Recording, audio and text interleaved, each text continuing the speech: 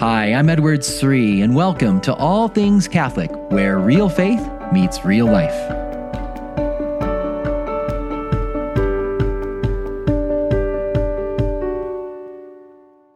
What if I told you about a father who was instructed by someone to take his son to go on a journey, to go on a hike, and then go summit a mountain, and when they got to the top of the mountain, the father was instructed to kill his son and sacrifice him? You'd say, that's crazy. What kind of story is that? Well, it's a story we're actually going to encounter at Mass this Sunday. It's a part of the scripture readings. The first reading is from Genesis chapter 22, a famous story of the Old Testament, the story of Abraham and Isaac.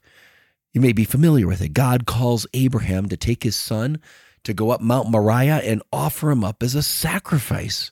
What is that all about? What kind of God does that? He's telling someone to kill his own son?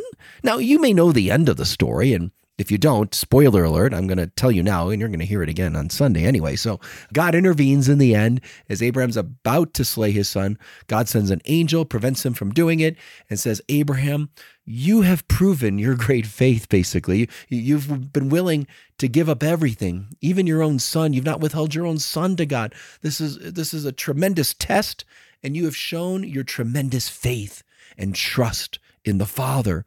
And there's a lot there, and that's beautiful, but still, a God that asks a man to sacrifice his son? That's crazy. Well, is that just like the Old Testament, or maybe this is just weird things are in the Old Testament? It doesn't have to make sense. No. You need to know that the God of the Old Testament is the same God of the New Testament. And there's something really powerful happening in this story that many, many Christians miss out on, but not the earliest Christians. Many of the early church fathers all knew this. They saw what was really happening in the scene and how it's so important, not just for us to understand Abraham and Isaac. It's going to be really important for us to understand Jesus, and it's going to be really important for us understanding how God wants us to give everything to him, and he gives us so much more in return. And that's what we're going to look at in this week's podcast. So welcome to All Things Catholic. I'm your host, Edward Sri, and I want to give a warm welcome to any new listeners, especially to those who may have been at the St. Louis Catholic Men's Conference this last weekend. It was a joy to be with you all. Thanks for checking out the show. We're in Lent now, and I want to just share with you something about the beautiful devotion of Stations of the Cross. So maybe they do this at your parish. I'm sure, there's some kind of stations going on. Maybe it's once a week. Maybe it's, a couple times during the Lenten period. But it's a beautiful devotion. I don't know if you know this, it's the earliest of Christian devotions. In fact, it has its roots going back to the early Christians in Jerusalem who would go back to remember where Jesus died and where he rose from the dead. They would trace his footsteps from Gethsemane and go into the city of Jerusalem and remember where he was condemned to death and where he was scourged and where he carried the cross. And the early Christians were celebrating this ritual of remembering the places where Jesus spent his last days and his greatest suffering and his agony and his death. And then Christians around the world began imitating that in their own local areas. And this great devotion continued to grow around the world called Stations of the Cross. And it's a beautiful devotion if we want the story of what Lent is all about, the story of Christ's amazing love for us written on our hearts. We want to do the stations. And Catholics should do the stations not just in a Friday in Lent. We're invited to pray it all throughout the year. Many times I'll pull out the stations and just think about them. I'll pray the stations in my car sometimes or when I'm traveling. It's a beautiful devotion, but especially in Lent. Maybe you've been away from the Stations of the Cross for a while. You can check out a book that I wrote called Pocket Guide to Stations of the Cross. This book goes through the rich history of this devotion, answers many questions about it, gives practical tips on how we can pray it better. And most of all, there's so many Stations of the Cross, little pamphlets that have been done throughout the centuries. This is a more fresh take on the Stations of the Cross, drawing on insights from many modern saints like St. John Paul II, St. Mother Teresa, St. Therese of Lisieux, and many others to really, and lots of biblical insights to help us enter into the Stations of the Cross, to encounter Jesus' amazing love that is revealed most fully in his passion. So if you want to walk with Jesus this Lent and really live Stations of the Cross, you can check out my book called Pocket Guide to Stations of the Cross, put out by our good friends at Ascension Press, who produced this podcast here. It has the fresh reflections on the 14 traditional Stations of the Cross, and I also offered reflections on all of the biblical Stations of the Cross that John Paul II introduced in the 1990s, giving us another angle on how we could think about the pathway of Jesus to Calvary by following the scriptural passages along the way to his passion and death. So you can check that out there. And one other thing I just want to mention, if you happen to be in any of these cities, Atlanta, South Texas and Laredo, Texas, or Baltimore, I'm coming your way in the next couple of weeks. I'm going to be in Atlanta this week, in Monroe, Georgia, at St. Anna's Parish on the 21st, and I'll be at Peachtree, Georgia, outside of Atlanta at Holy Trinity Parish. Anyone's welcome to come. Would love to meet you there if you're in the Atlanta area. And then March 2nd, I'm going to be in the Diocese of Laredo, Texas, speaking at their big conference there. And then in the 8th and 9th of March, I will be in the Baltimore area. On March 8th, I'll be speaking Friday night at Johns Hopkins University for all the university students in the Diocese of Baltimore. So whether you're in the Naval Academy, whether you're at Johns Hopkins, whether at the University of Maryland, and I'm sure they're going to welcome you if you come from the DC Diocese or the Arlington Diocese, not too far away as well. Come join us Friday night at Johns Hopkins Newman Center there on campus. And then on the 9th, I'm going to be at the Catholic Men's Conference in the great city and diocese of Baltimore on that Saturday. But let's talk about what Abraham was asked to do. I'm going to just read for you a couple key lines. If when I teach this in a class, I tell everybody, hey, underline these key words. So you may be driving right now. You may be on your treadmill. You may be running an errand or whatever. You may not be able to do that, but I'm going to highlight some key words in the story that really help make it come alive and help us to see clearly what God is doing here. So first of all, it tells us that God says to Abram in Genesis 22, verse 2, take your son, your only son, Isaac, whom you love, and go to the land of Moriah and offer him there as a burnt offering upon one of the mountains, which I will show you. Now, before we get into the big question of why is he doing all this, I just want you to note a couple things. He says, take your only son, Isaac. So I want you to note that this is an only son, and it's called the son whom you love. So this is an only beloved son. So I always tell my students, underline only son, underline whom you love. So an only beloved son. And I want you to go to Moriah. What I want you to know is Moriah later on becomes a part of a great city that's known as Jerusalem. So Moriah is connected with Jerusalem. And then Abram's supposed to offer his son as a burnt offering. Now, you may not know what that is, and you probably don't make many burnt offerings. I do when I'm trying to cook in the kitchen and my wife tells me, stay out of here. I do many burnt offerings, but I like to highlight that a burnt offering, as we know from the Old Testament, is specifically an offering for sin. This isn't just any kind of sacrifice. This is a sacrifice that would be offered in the temple or in ancient Israelite before the temple was made. It would be an offering for sin. That's what that's for. Okay, then in verse 3, it tells us that Abraham rose early in the morning and saddled his ass and took 2 of his young men with him and his son Isaac. And he cut wood for the burnt offering and arose and went to the place which God had told him.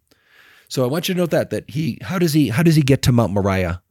How is he arriving there toward that mountain? He goes on an ass, he goes on a donkey.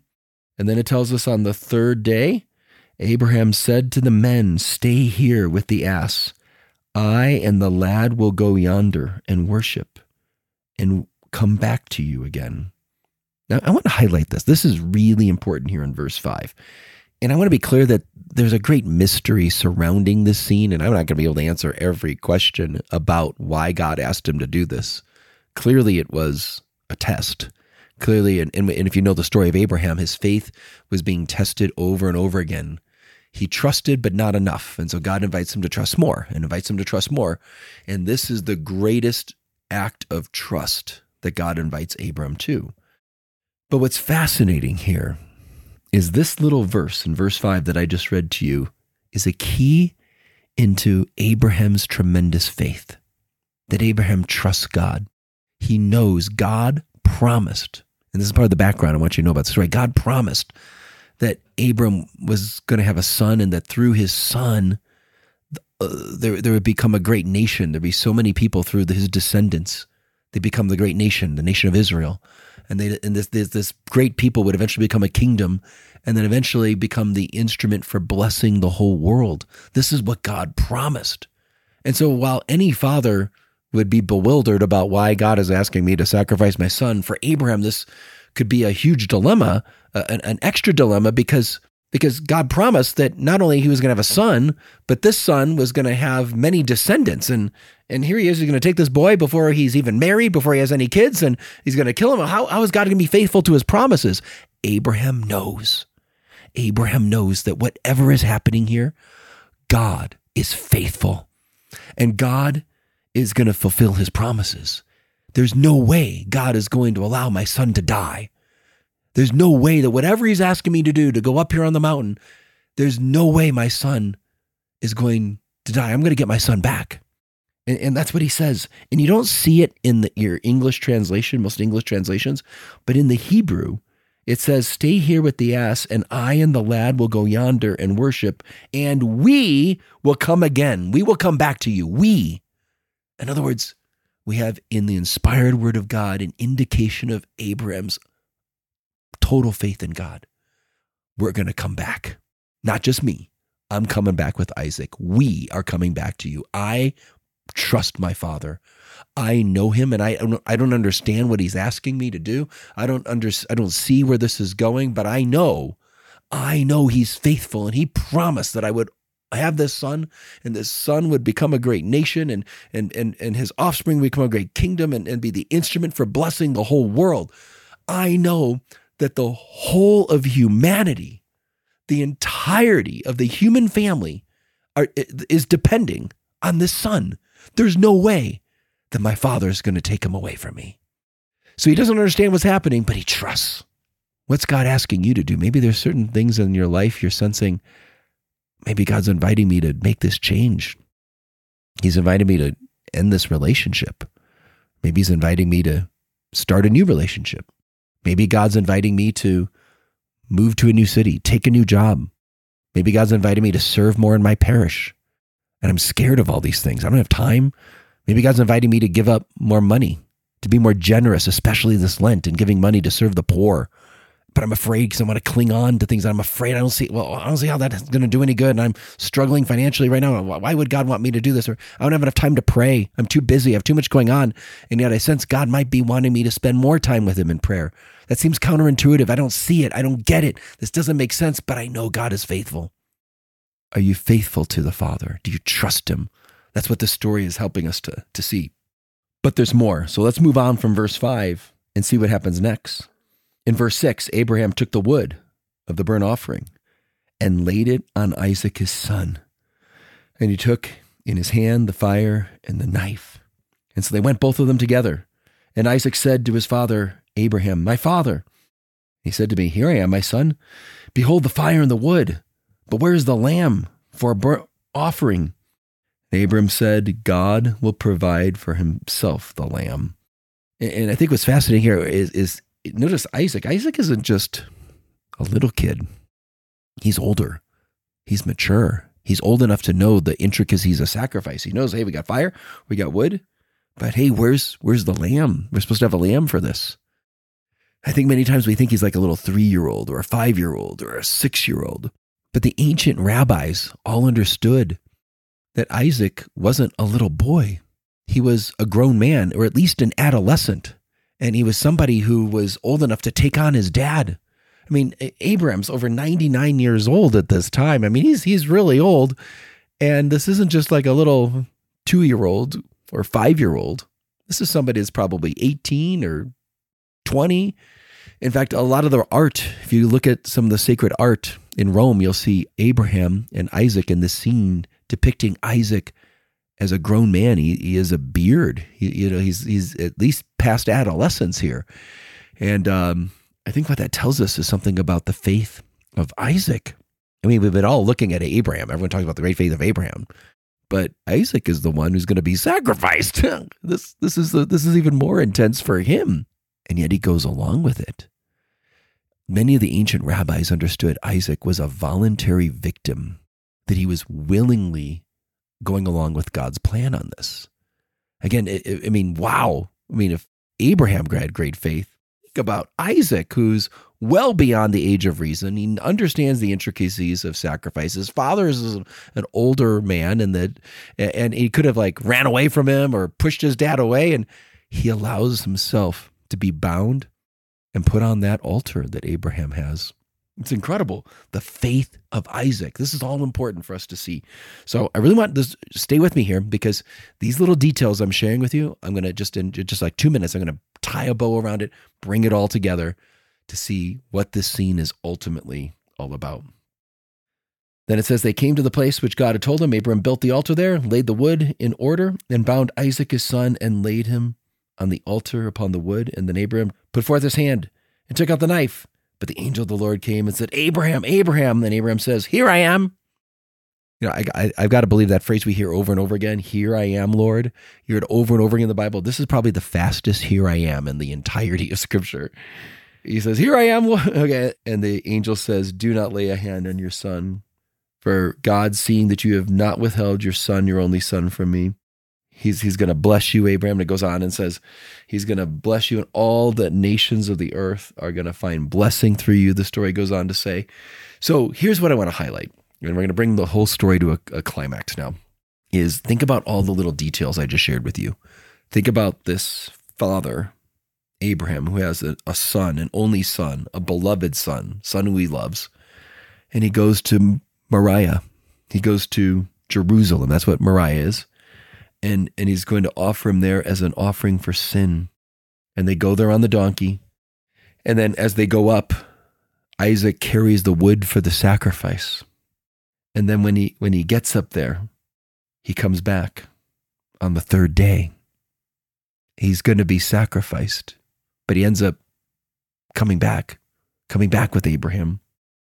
And there's a promise of a great blessing that's going to go out to all the world. Does that sound familiar to you? Can you think of another father that had an only beloved son, and that son went to Jerusalem? That son was named Jesus, and his heavenly Father sent him to Mount Moriah, which is Jerusalem in Jesus' day. And he's going to offer him up as an offering for sin. That's what a burnt offering was. Jesus dies on the cross for our sin. And how does Jesus get to Mount Moriah? How does he get to Jerusalem? He enters in on Palm Sunday riding on a donkey, just like Abraham had Isaac go to Jerusalem, Mount Moriah, on a donkey. And when he ascends the mountain, what does Isaac do? Isaac carries the wood of the sacrifice. What does Jesus do? As he ascends Calvary, he carries the wood of the cross, the wood for the sacrifice. And just as Abraham had great faith that he would get his son back, and the Bible tells us in verse 4, it was on the third day. What happens? Jesus on the third day will be restored, will be resurrected. And then there's the great promise that all the nations would be blessed through Abraham because he was willing to give up his son. When is that promise fulfilled? Where is that promise fulfilled? How is that promise fulfilled? Of the blessing going to all nations that happens on Calvary when Jesus, the only beloved son, goes to Moriah, goes to that same mountain to offer his life as an offering for sin. And just like Isaac was old enough. He could have resisted his father. He could have said, I'm not going to go along with this. He could have pushed his dad away. He could have run away. But he didn't. He freely chose to offer his life. So Jesus offers his life as a voluntary victim. No one takes his life from him. He lays down his life of his own accord. Jesus surrenders his life on Calvary. And he goes there riding on the donkey. He goes there going up carrying the wood for the sacrifice. And through Jesus and his sacrifice, his offering for sin, blessing goes out to the entire world. Did you know that this first reading that we have this upcoming Sunday from Genesis 22 is not just a story about something that happened a long, long time ago in the Old Testament? It's not just a story even about what Jesus does, prefiguring all that Christ does step by step. That's amazing in itself. It's also a story about you and me. Because way back in Genesis 22, Jesus was thinking about you. He's thinking about me. The Heavenly Father was thinking about you and thinking about me. He was thinking about the blessing he wanted to give us. And we have received that forgiveness of sins, the effects of that so-called burnt offering on Calvary, the sacrifice of Christ. We receive that forgiveness of sins. God was thinking of us. This is just amazing how the Bible comes together from the Old Testament to Jesus to our lives in the church today. It's all one story. We are a part of that same story. And God is inviting us to love him, to follow him, and trust him like Abraham. Abraham did not have perfect faith at the beginning. He's known as the father of faith, but wow, he struggled, he doubted, he made many, many mistakes. And I know I do too. And I bet if you're like me, you struggle as well. But it gives us great hope that step by step, the more we learn to trust, the more we learn to sacrifice, that we can give God our entire hearts, withholding nothing back. And when we do that, God gives us so much more in return. And that's what the Christian mystery is all about. Jesus models that in giving himself completely. And in doing that, in trusting his life into the hands of the Father raises him and glorifies him. And his light goes out to the world and his salvation goes to the world. And that's the model of the Christian life. If we put our lives entirely in the Father's hand, like Abraham did, prefiguring what Jesus did, what Jesus himself does on the cross, Father, into your hands I commit my spirit. We put ourselves into the Father's hands. That total perfect trust that you see prefigured by Abraham, fulfilled in Jesus, is meant to be reproduced in our lives. Let's trust the Father. He's a faithful Father. Let's trust and love him, and let's thank him for his marvelous plan of salvation from the Old Testament to the New and to our lives today. Praise be Jesus Christ, now and forever. Thanks so much for listening, my friends. Blessed Lent. We'll see you next week.